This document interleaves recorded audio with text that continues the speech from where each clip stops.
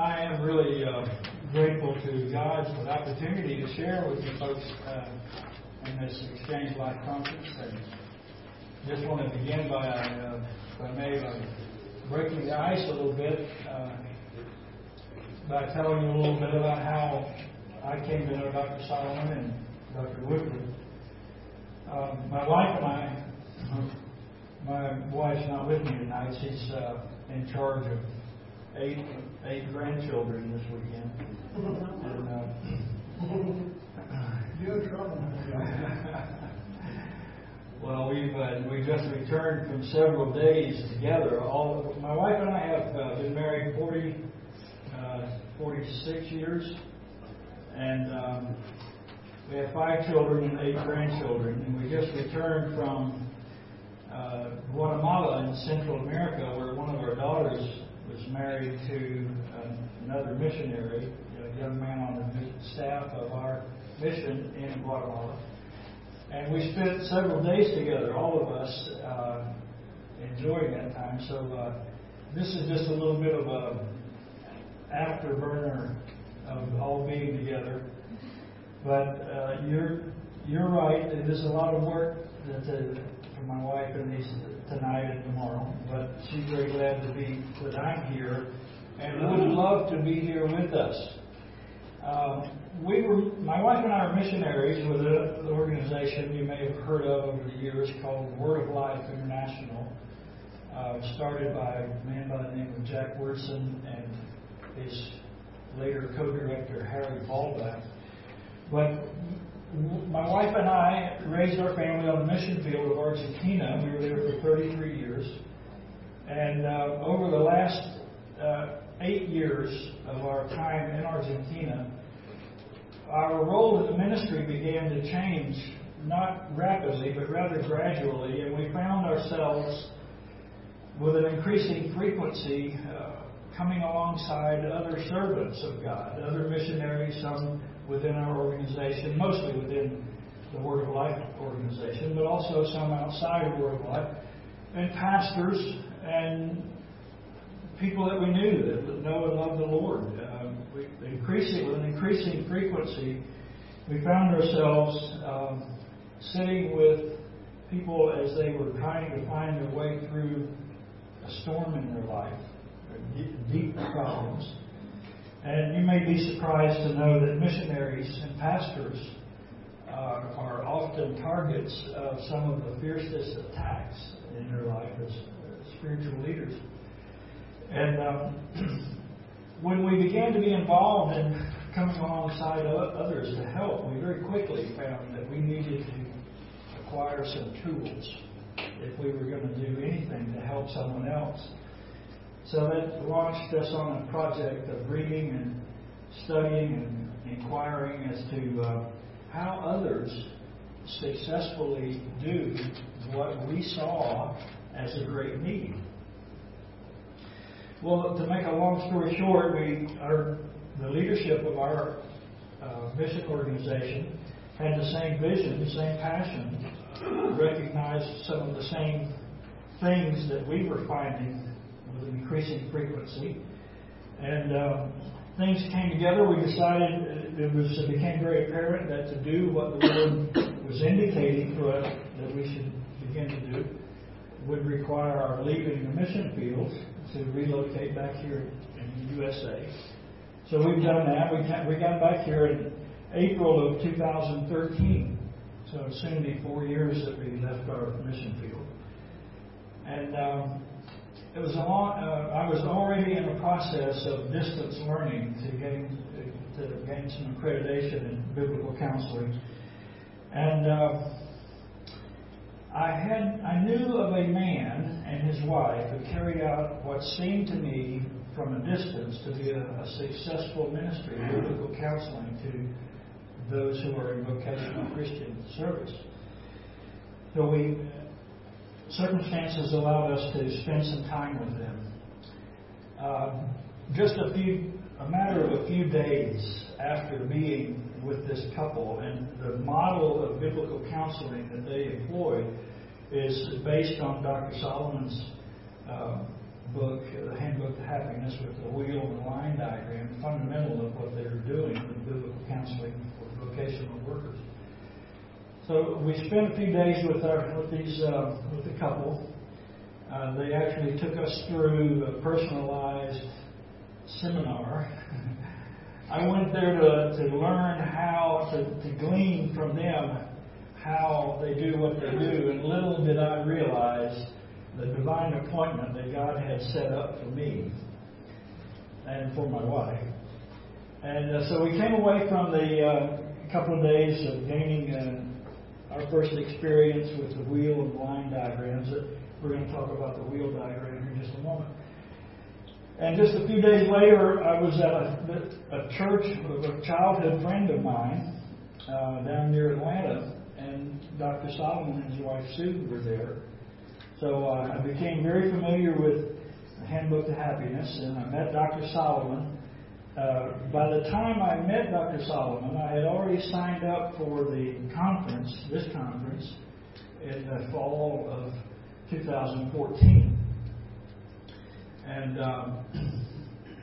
to say that we are excited about the truths that we're going to give attention to tonight is a terrible understatement. This has become so very precious for us, for myself and for my wife.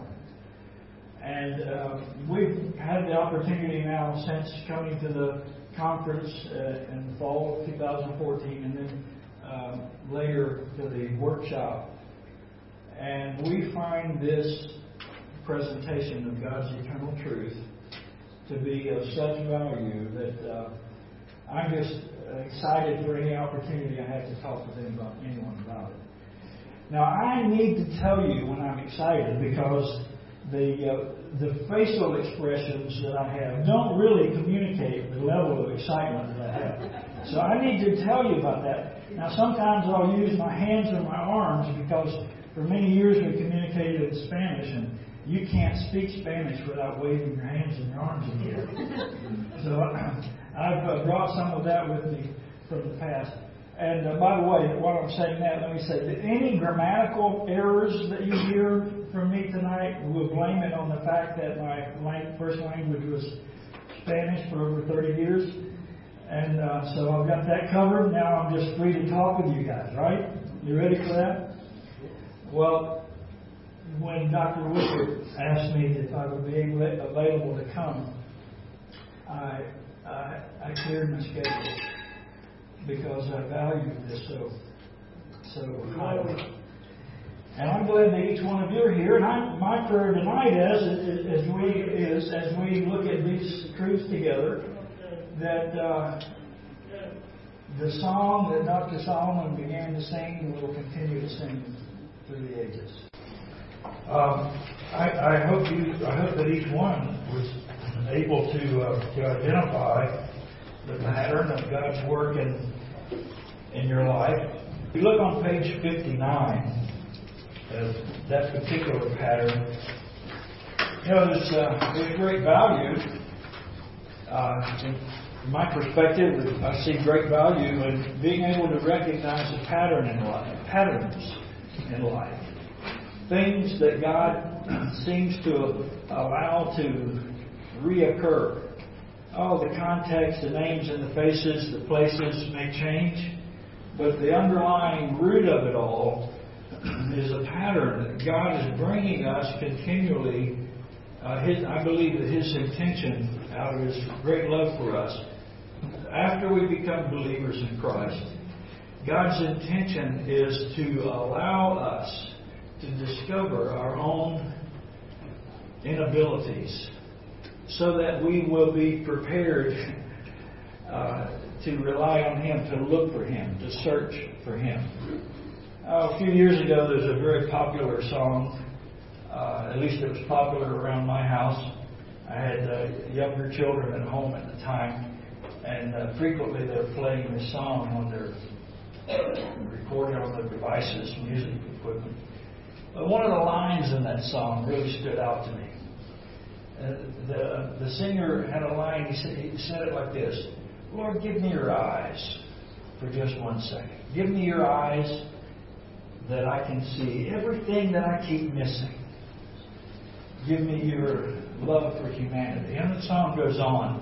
But that little segment of that song, God really used to speak into my heart, to awaken in me an awareness of the fact that repeatedly in my life, God was bringing me to the opportunity to come into the reality, to accept this reality of my identity in Christ. Have you heard someone say, I've heard it said often, maybe you've said it yourself, I've certainly said it on occasion, the Christian life is really hard. Have you ever thought that? Have you said it? Have you heard others? It's very common. The Christian life is hard. Well, Dr. Woodward has referred a couple times to Ian Thomas in his book, The Saving Life of Christ.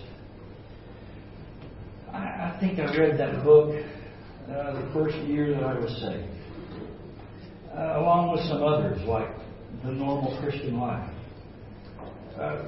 When I came to Christ, let me pause here to say that my journey was like this. If you're looking at that diagram on page 59, that downward diagonal line, conviction of sin, that took 26 years for me. Every story here is going to be different, but my story is that it took 26 years of a process of God bringing me to recognize my lostness and my need of a Savior.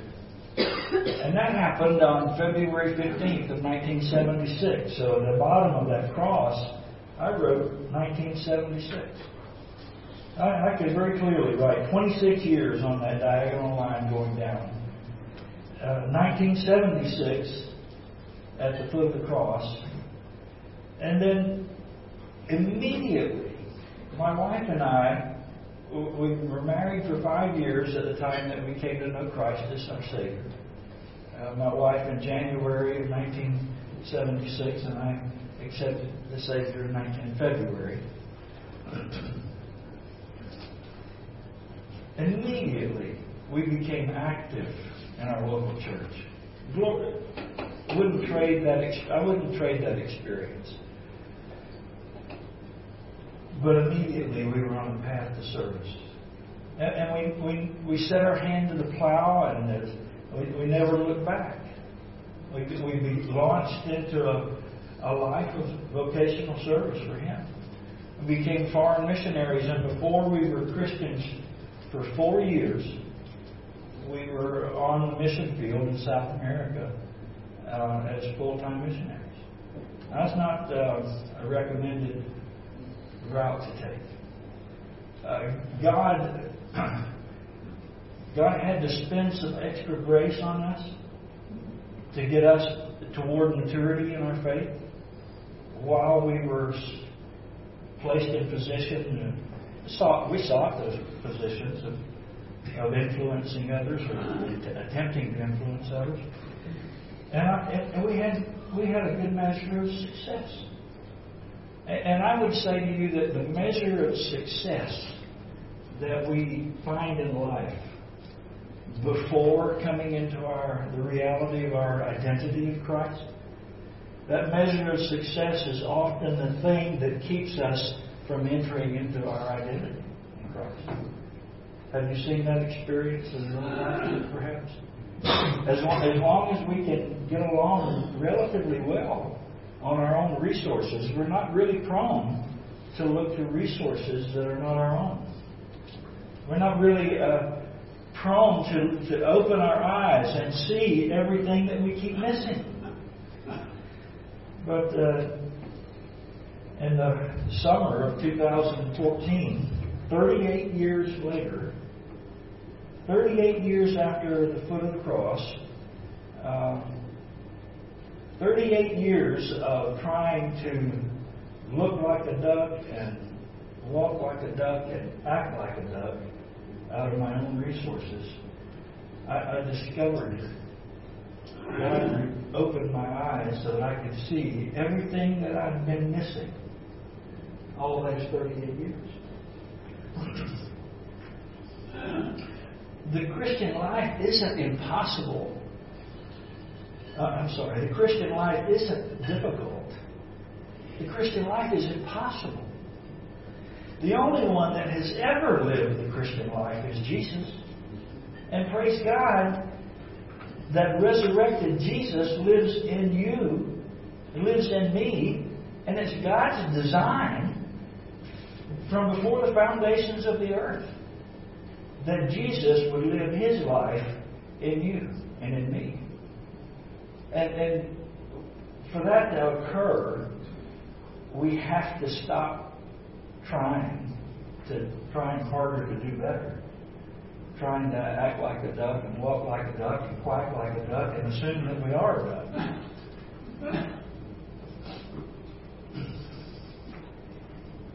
Summer of 2014.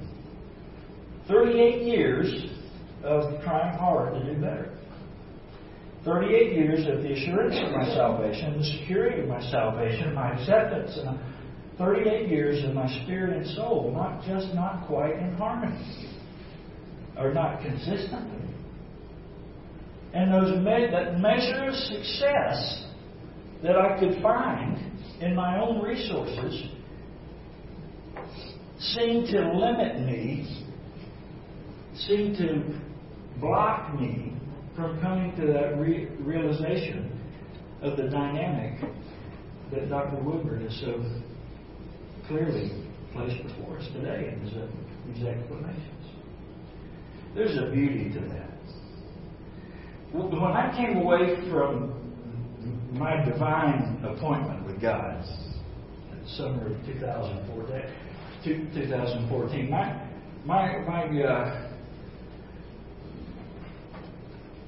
my desire was to shout it from the rooftops. I'm free. I'm free. I'm finally free. Finally free to begin to become everything that God has always intended for me to be in Christ.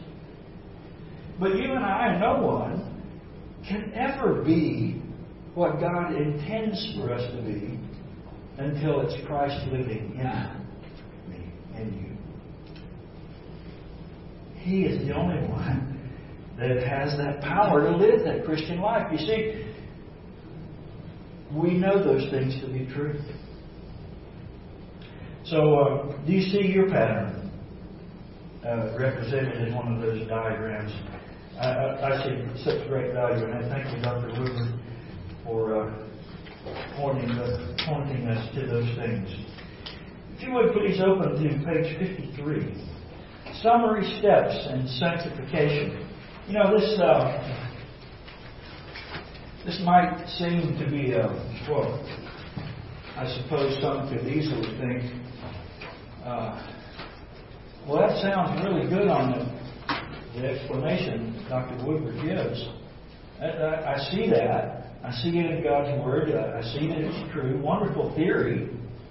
How about getting it down from there down to our walk, our shoe leather?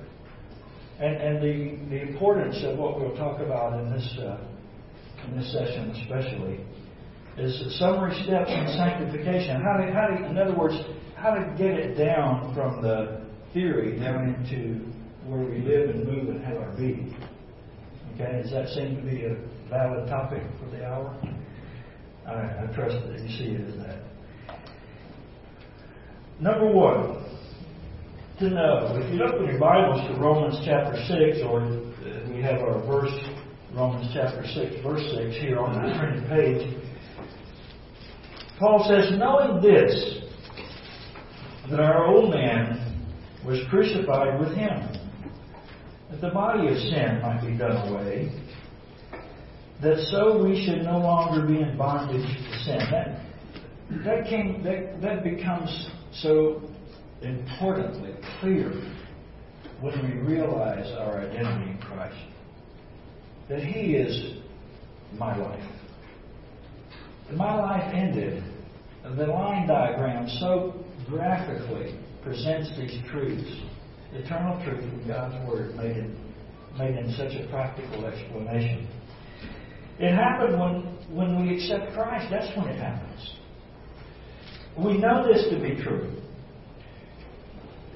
Don't we know that the Word of God says that Jesus died, took our sin on Himself and died on that cross? Well, yes, we know that.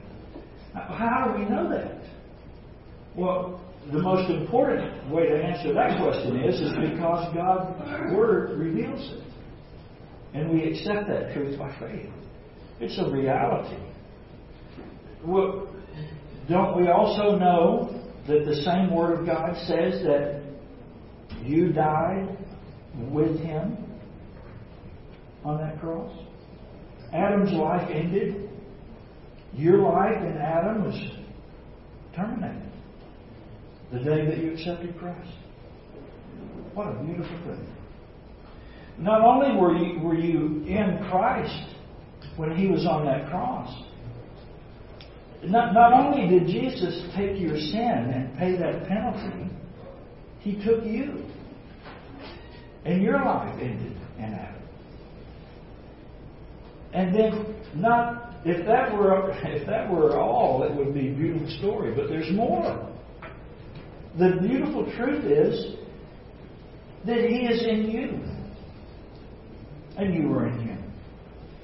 Both things are true.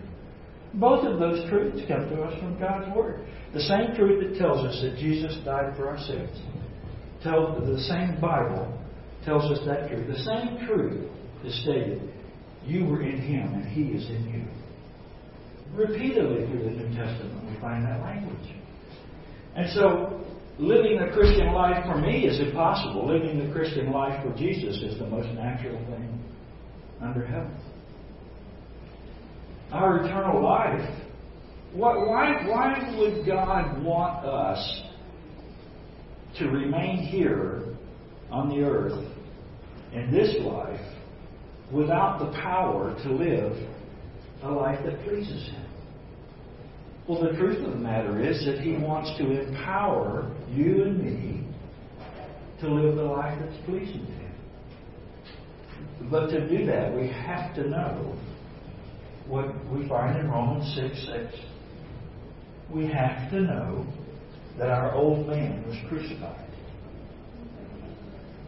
The body of sin might be done away. That we should no longer be in bondage to sin.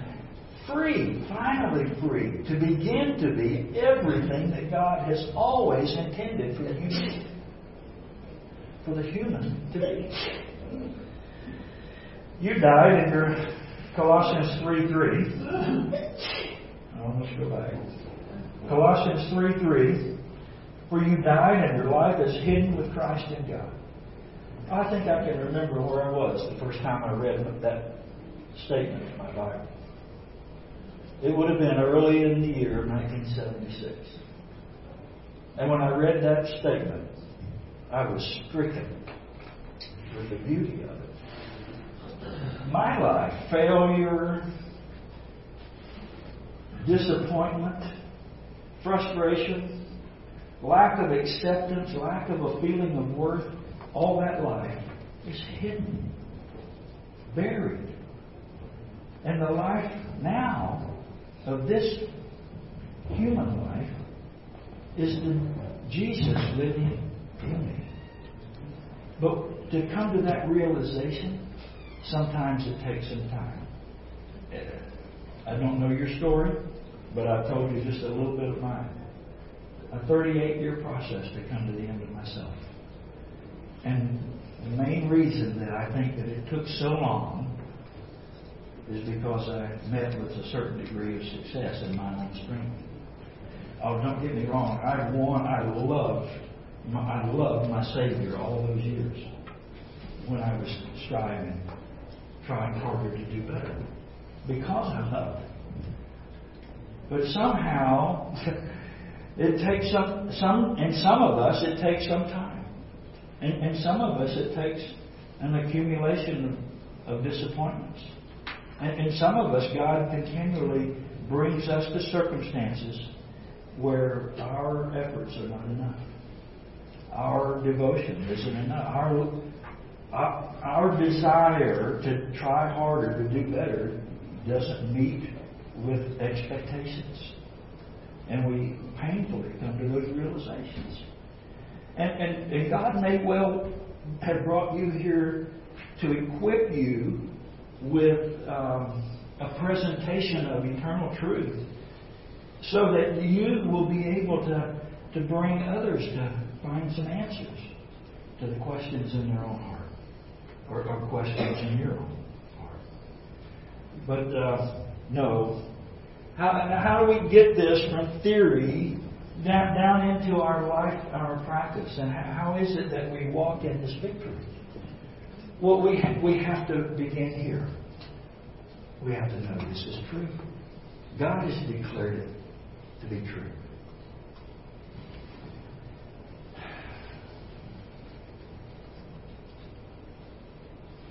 Colossians 3:9 says, "Do not lie to one another, since you put off the old man with his deeds." Listen, here's the beautiful truth. You didn't just get something new when you accepted Christ. You became someone new. Amen? I think you would tell the same story. Oh, am I glad for that truth? I didn't just get something new to help me do better. When I accepted Christ, I became someone new. A new life in Christ, a new creation.